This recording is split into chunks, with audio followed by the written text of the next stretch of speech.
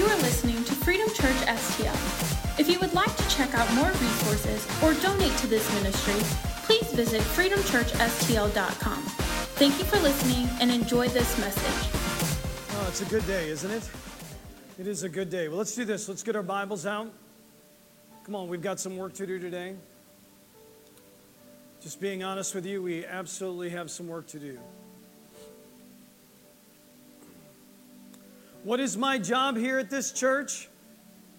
To make you laugh, that's right. And I do a terrible job at that, right?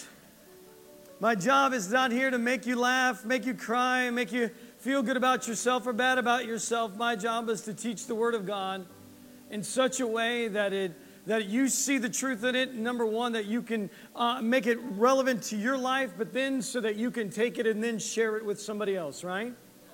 I'm sorry, right? Okay, I'm just making sure that, because if it just ends here, then we've failed. I have failed you. Like, if I haven't done my job to explain the Word of God well enough that you can personalize it yourself, then be able to take it in your own voice and be able to explain it to somebody else, then I haven't done my job, right? And I'm very, very, that's a big deal here. That's a big deal here. And I want to just share something just real quick about what we're doing in the road that we are kind of walking down right now, and help you understand why we are doing it. And kind of give you a little bit of insight of some things that are going to be coming up here in the next handful of weeks. So last week we started a series right after Easter on what we believe. Right on our website, as most church websites, we have a statement that says, these are the things we believe. And they're pretty big C beliefs, meaning they're not beliefs that just Freedom Church holds. We believe that they are doctrinally beliefs of the big C church. Are you following me on that? And so what we are doing is we feel like it is time for us to make sure that we all know what we believe. Because it's one thing to say, oh yeah, I have a belief system, or I've got a doctrinal stance I believe or I stand on. But if you cannot share those things with other people, then what good is it? Right? If it's confusing to you, then you're just going to be confusing to somebody else. And so we're making sure that we're all kind of running the same direction, that we're headed the same direction. Now, the cool thing that's going to be happening in the next handful of weeks, by the time this is going to be done, there are going to be, and I'm not going to lay out what it's going to look like, but they are going to be videos. And it's going to be on the website. And there will be, I think there's going to be 10 videos about 10 to 12 minutes long about from me, just discussing each one of these points. And with it, there's going to be questions that'll be a part of that. And that is going to be able to be used for that when people walk in the church, we can kind of begin the discipleship process with them and go, we're going to start here. And we're going to be able to take people through. These are the things we believe as a church. The other cool thing is that if you have somebody that goes, man, I'm never going to darken the door of a church, but I want to know some of this stuff. Could you help me?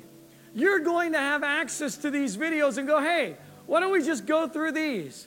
They're 10 to 12 minutes long. They've already got questions built in. We've already got follow-up questions for you. And you'll be able to walk and disciple those that maybe never walk into a church. Wouldn't that be awesome?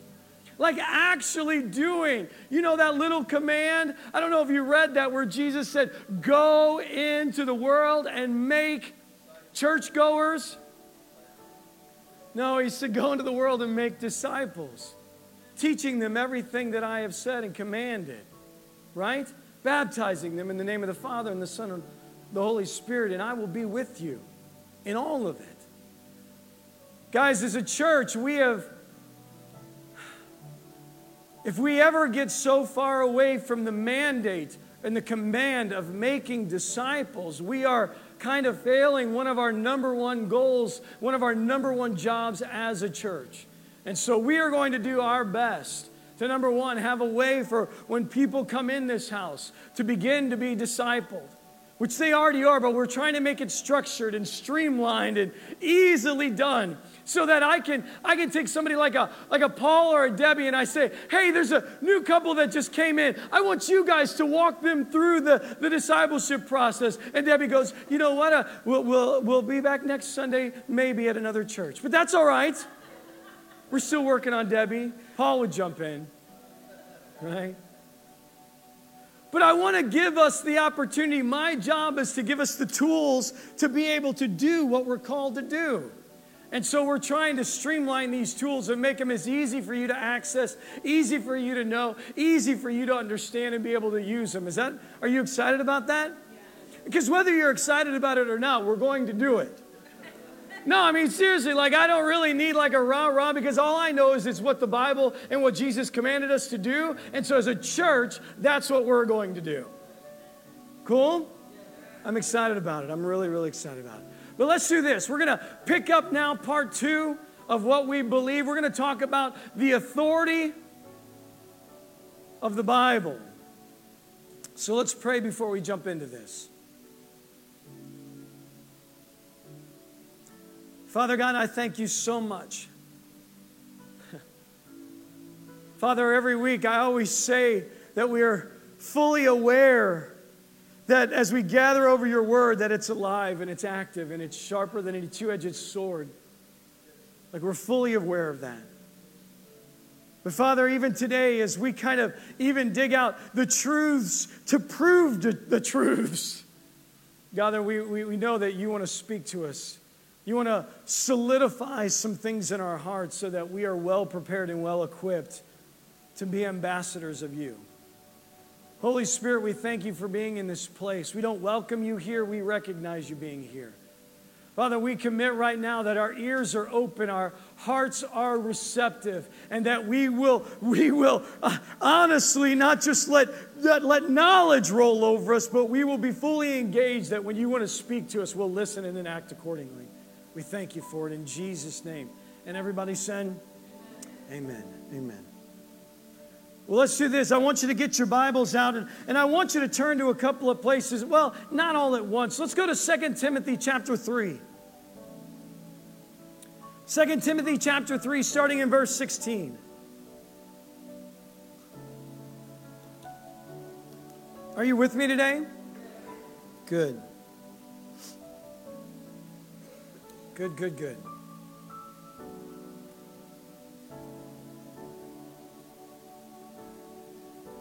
How many of you were here last week?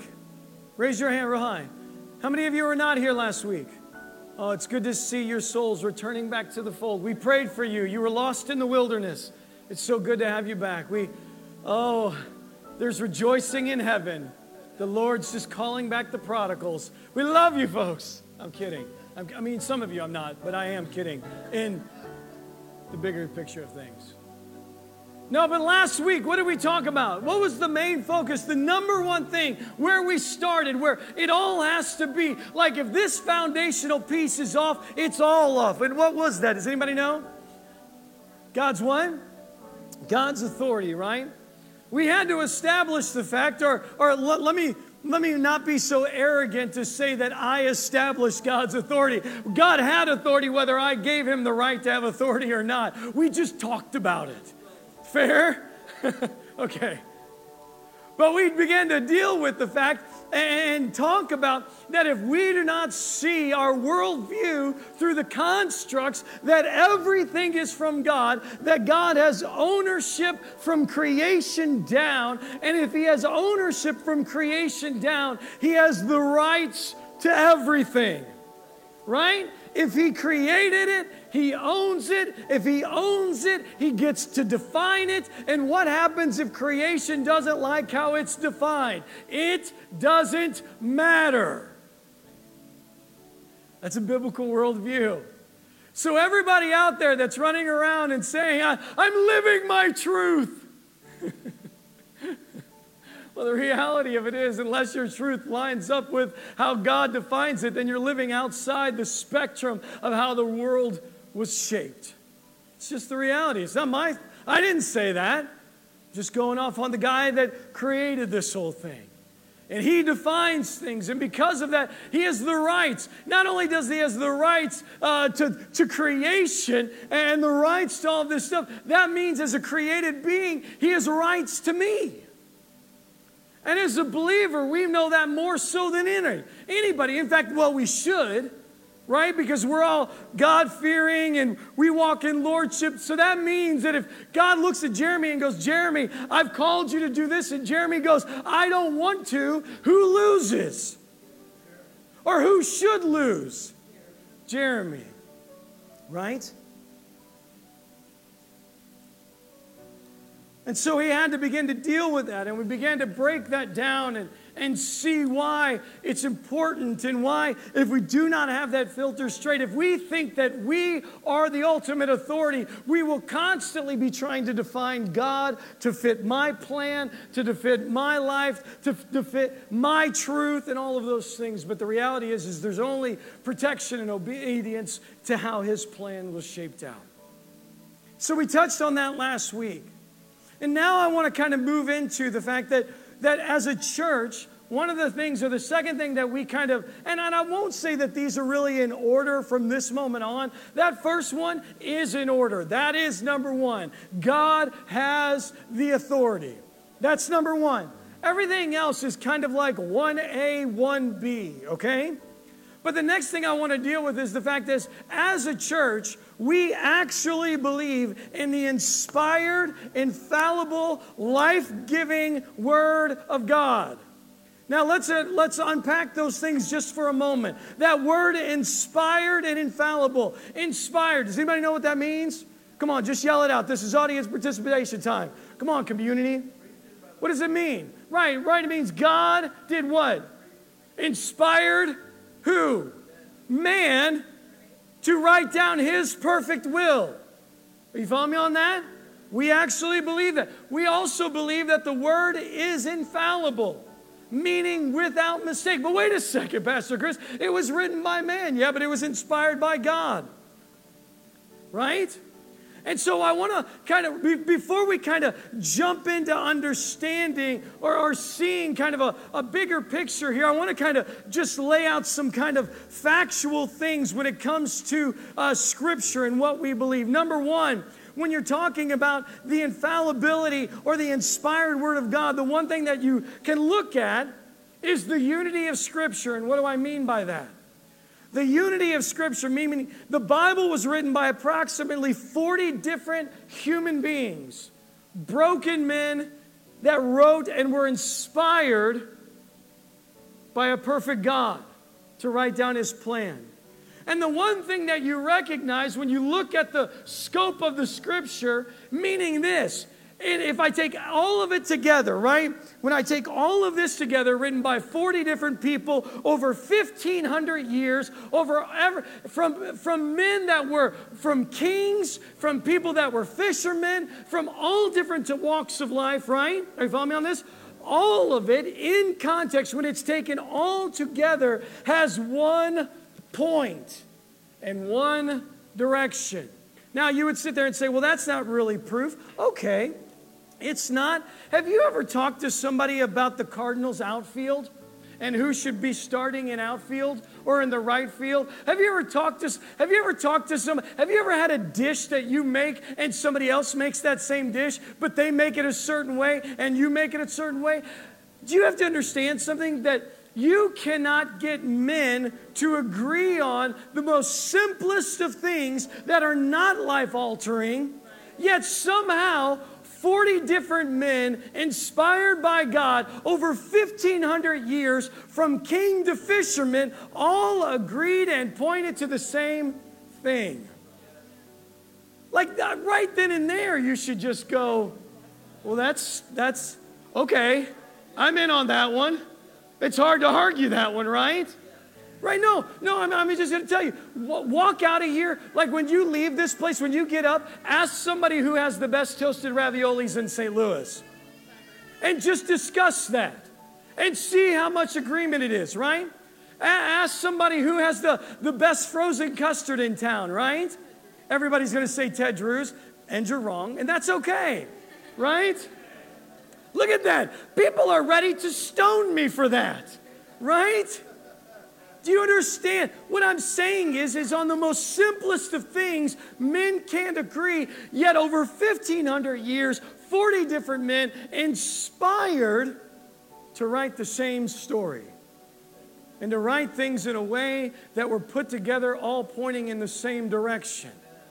So that right there is part of it. Now, I could get into it if you wanted to talk about, well, what about other holy scriptures? Or what about other holy texts? What about like the Quran, who was basically written by a couple of guys under the authority of somebody's uncle, and then every manuscript before it was basically burned so there couldn't be anything done about it. What I'm saying is it's the only book. This book has been more scrutinized and more torn apart than any other book in the history of books. And yet they still come back to it and go, I don't get how 40 different men from 1,500 years apart could all be writing the exact same thing. So that's one thing. Number two, we see this in fulfilled prophecy. Do you understand this book was not written in 2018 once everything has already taken place? Do you understand that this book right here, there are over 300 prophecies concerning the guy that we say we follow after that he actually fulfilled? Meaning stuff was written prior to something happening, inspired by an infallible God, and then those things took place. There's not any other books that have that. There's not any other books that would say this is going to happen, and this is going to happen, and this is going to happen. Oh, and then by the way, it does. So we see that. I'm just trying to give you some very basic things on why we would view as a church, why we would view these things as foundational pieces and pieces we can stand on. Number 3, archaeologically, yes. Even historically, we could sit there and say, oh, well, you can't prove this thing historically. It's not a history book. Yet, outside of the context of this book, secular, what we would call non-religious archaeologists are proving the fact that the stuff that actually went down and happened there. And I know some of you are sitting there going, come on, man, give me a little bit more than that. I will. I'm glad you asked. One of my favorite ones is this. In the Bible, how it presents. Now remember, this was written by men, right? Men don't like to look bad, do they? Huh? I personally don't. I don't like to look bad, meaning I don't like to have all my flaws put out in front of everybody. But just look, if you look at this book right here, if you look by the 40 different men over 1,500 years, the majority of the men as they're writing down and what is being said and what's being inspired them to do, guess what stays in there? All of their flaws and all their failings. Man, if I was David, there was a couple of things I would not have left in there. If I was Peter, I would have been like, when I cussed out that little girl around the campfire and said I didn't know Jesus, guys, let's leave that one out. Right? Like there are things I would have left out. Right? There are things that I would have said. Right? Even the great Solomon, right? In all of his knowledge and all of his wisdom and everything. And then he starts building idols for his wives from other countries so that they can worship. And that's his failing. And that's how he goes out. All of that. Man, I would have just left it out. I was the smartest, richest, coolest guy ever to live. Period. Let's end it there. Yet because God inspires this, he's like, this story isn't about man. This book is not about man. This book is revealing the love of God and the character of God and revealing the one that has the authority. Are you following me on this? So there's multiple things in all of those areas. Guys, let me just be completely honest with you. I'm giving you like a 3-inch deep literally a 3-inch deep study on why we believe this. I could take each part of these things and we could spend the next 5 weeks on each part. I could, because they are deeper than that. Our beliefs aren't based on very thin rice paper.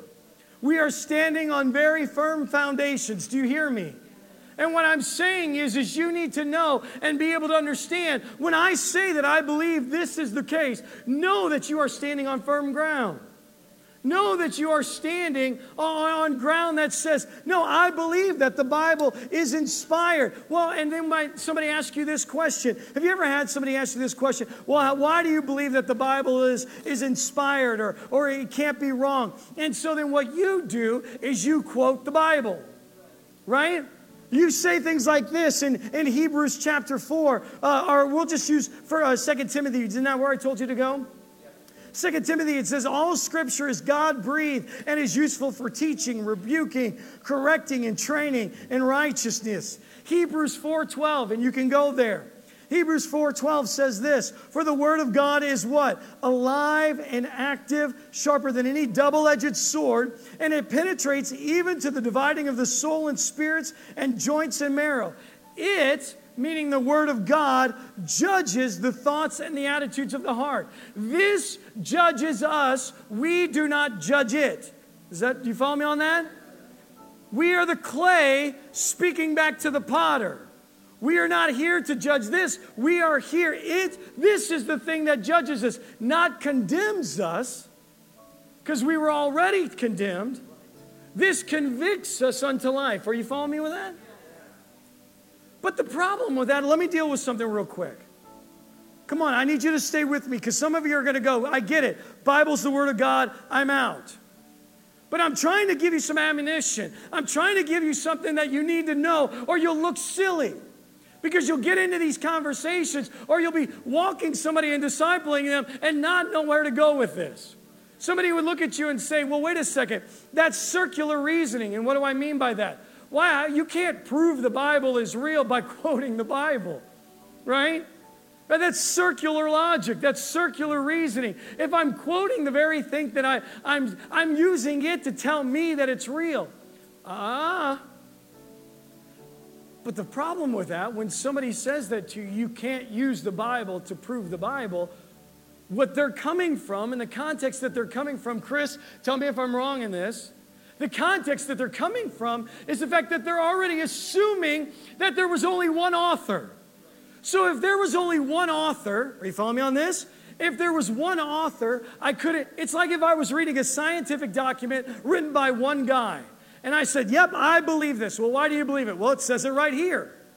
Well, I would sit there and say, well, you can't do that because there was nobody else involved in it. I can't use the guy that I'm saying is right because he said it's right. Are you following me on this?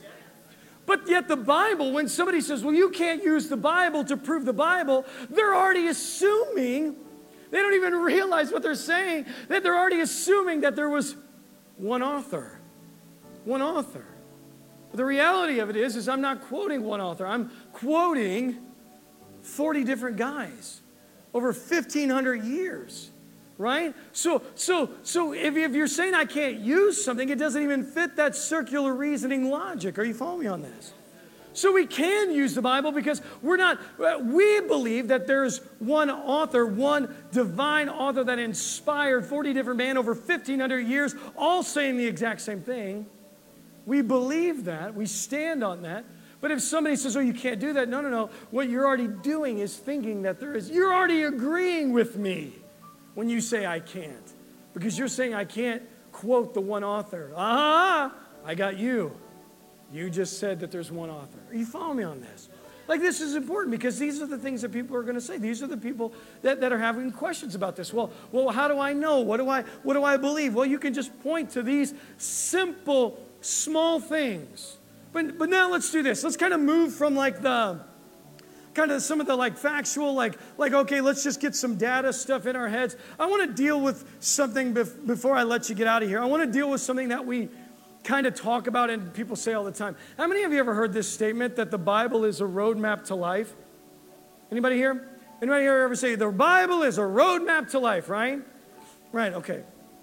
Well, let's do a little exercise because I want to make sure that we all understand what we're saying when we say that. Everybody get your phones out. I know most of you already had your phones out. You've already put your DoorDash orders in. And I want you to pull up Google Maps. Pull up Google Maps for me. Will you do that? Come on, if you're playing at home, you can do this because you're already watching me on your phone. And I want all of you to do something. I want you right now to type in a destination where you would like to go. And just put it into Google Maps. Will you do that?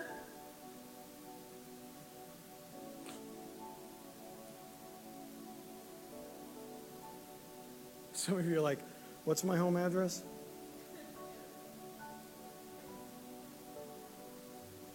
What is the exact directions to my lazy boy? And I asked you to put it into Google Maps because we all know that we're not going to put that into Apple Maps because then Siri gets involved and me and her, we are at odds. We're in counseling right now. I've never yelled so much at an inanimate object that doesn't exist other than Siri. It's unbelievable. So somebody just yell out where you put in a destination of. Just somebody tell me real quick. What? Hawaii. What? I heard somebody over here. Aldi's? The Maldives Islands. Oh, they said Aldi's. I'm like, we all got stuff to do, right? Somebody else. So we've got Australia. Huh? What about anybody put anything inside America? I notice how everybody wants to get out. Huh? Somebody put Washington, D.C. What else? Well, who did you put? Daytona Beach. Huh? Where did you put? You said the same thing? Daytona Beach? Okay. How many of you put somewhere on a beach? Okay, now let's do this exercise. Look at your phone. Keep your phones out. Keep your phones out. What is Google Maps offering you when you look at that map? Huh? That's Mom's phone, right? Elijah said Mom would put Goodwill. Yes. She's got them all starred, right? We're working through that. Hey, there are worse problems to have. Let me just tell you that. There are worse problems to have when your bride just wants to go to Goodwill. That's all I'm saying.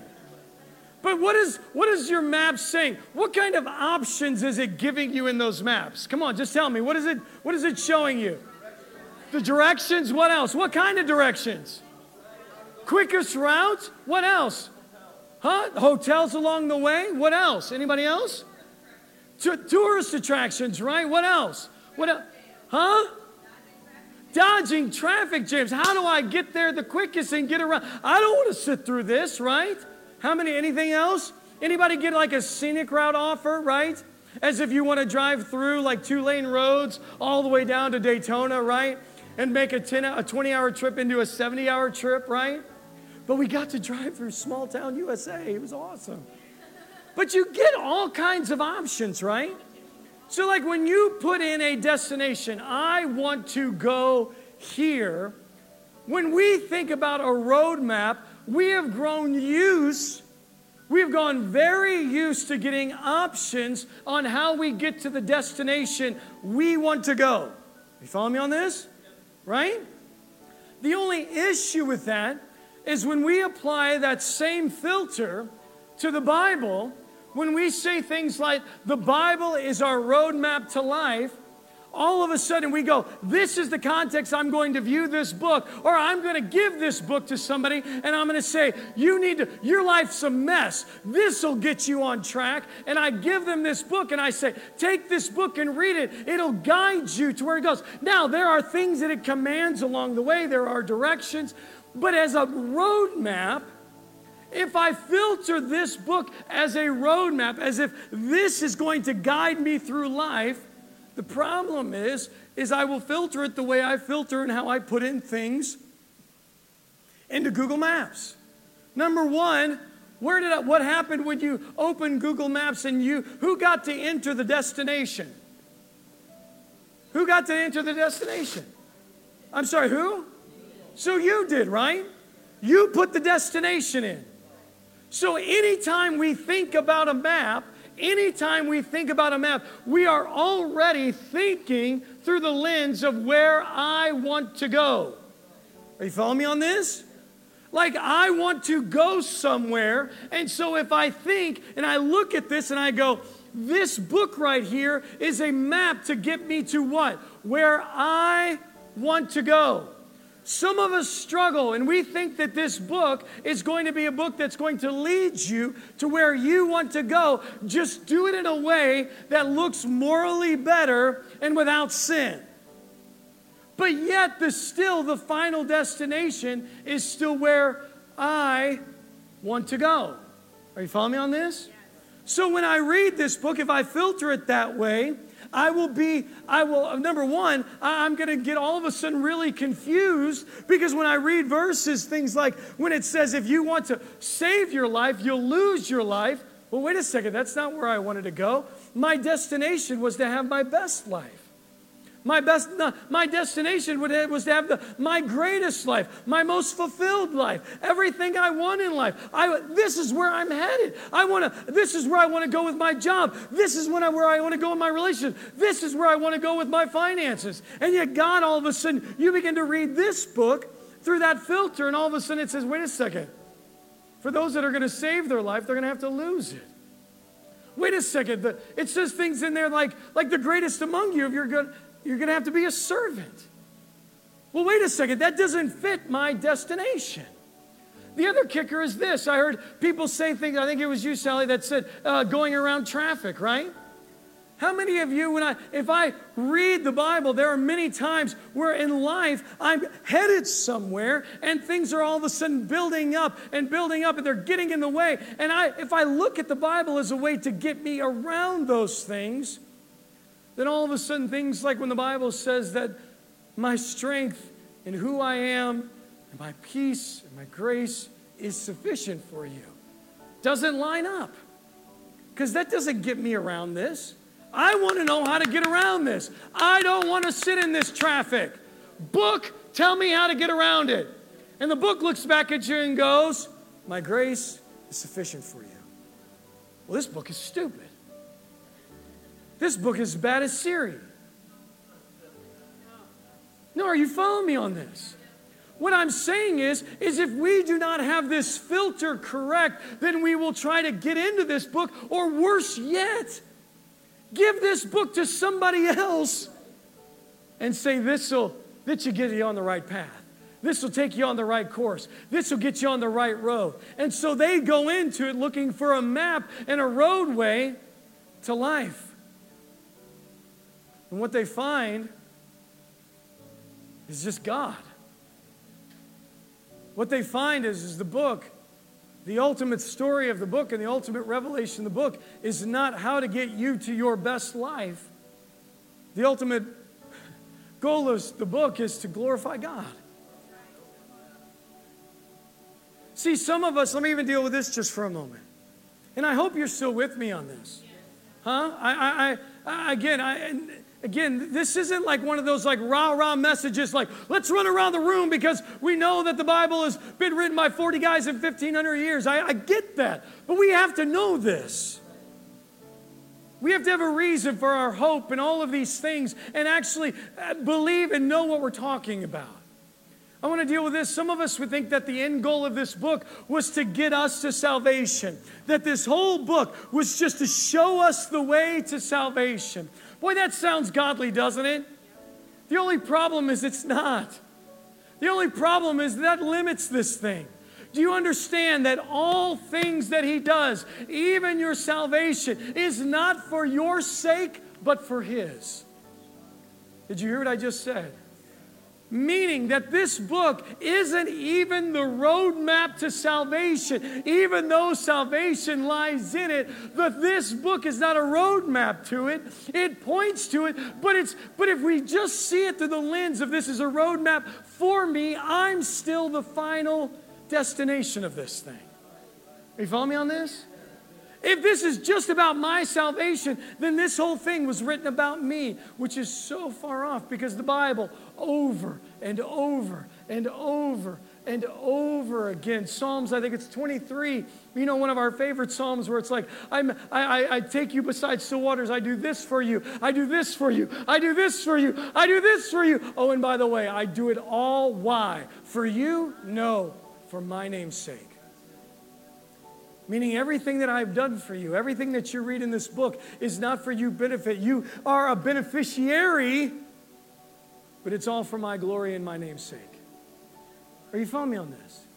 And so if I don't see this, if I don't have this clear as a bell, clear as it can possibly be, then I will read this incorrectly. I will constantly read this in a way that is taking me as I am still the central focus of my life.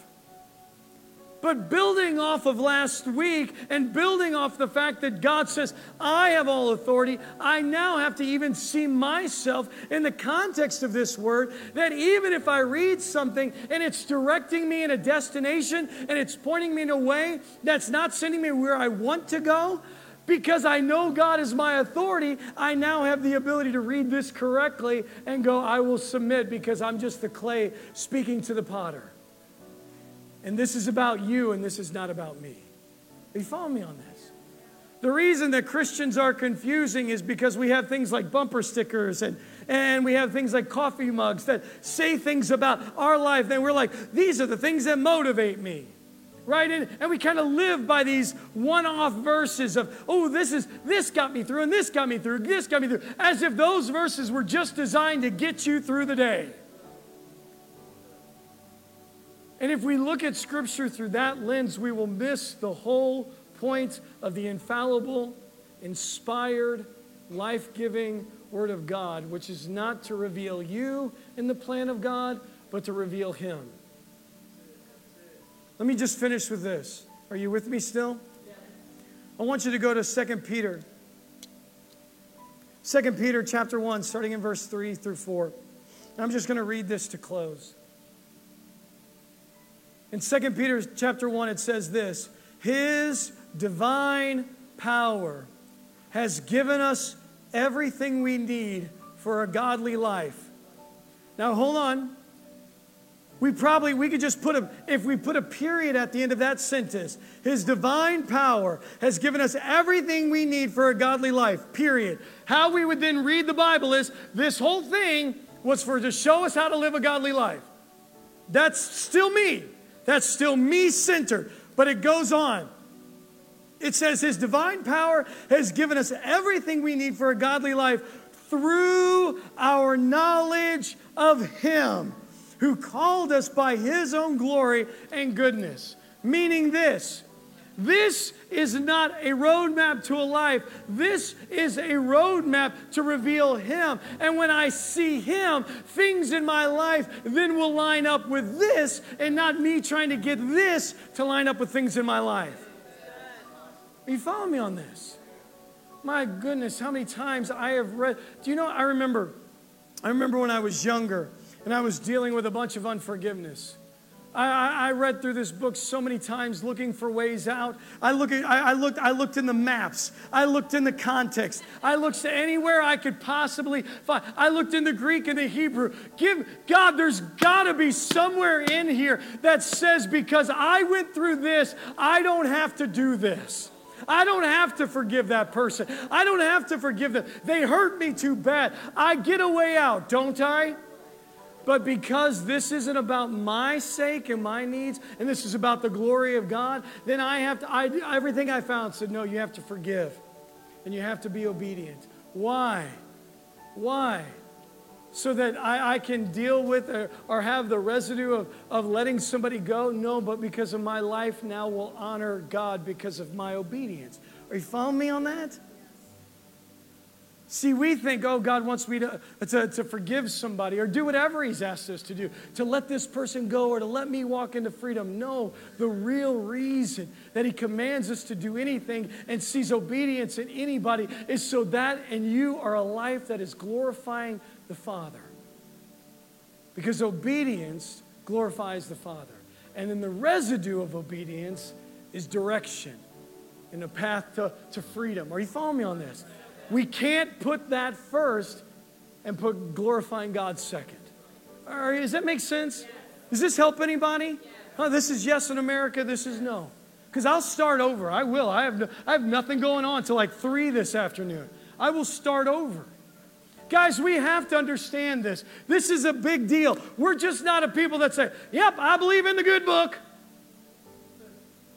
Because somebody else might come up and go, well, I got another good book. What's different about your good book than my good book? Well, mine reveals the creator of the universe. And it's been perfect, and it's been put through a blender about 1 million times.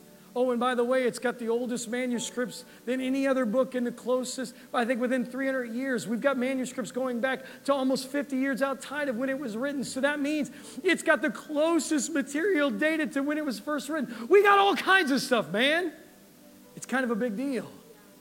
It's infallible. It was inspired.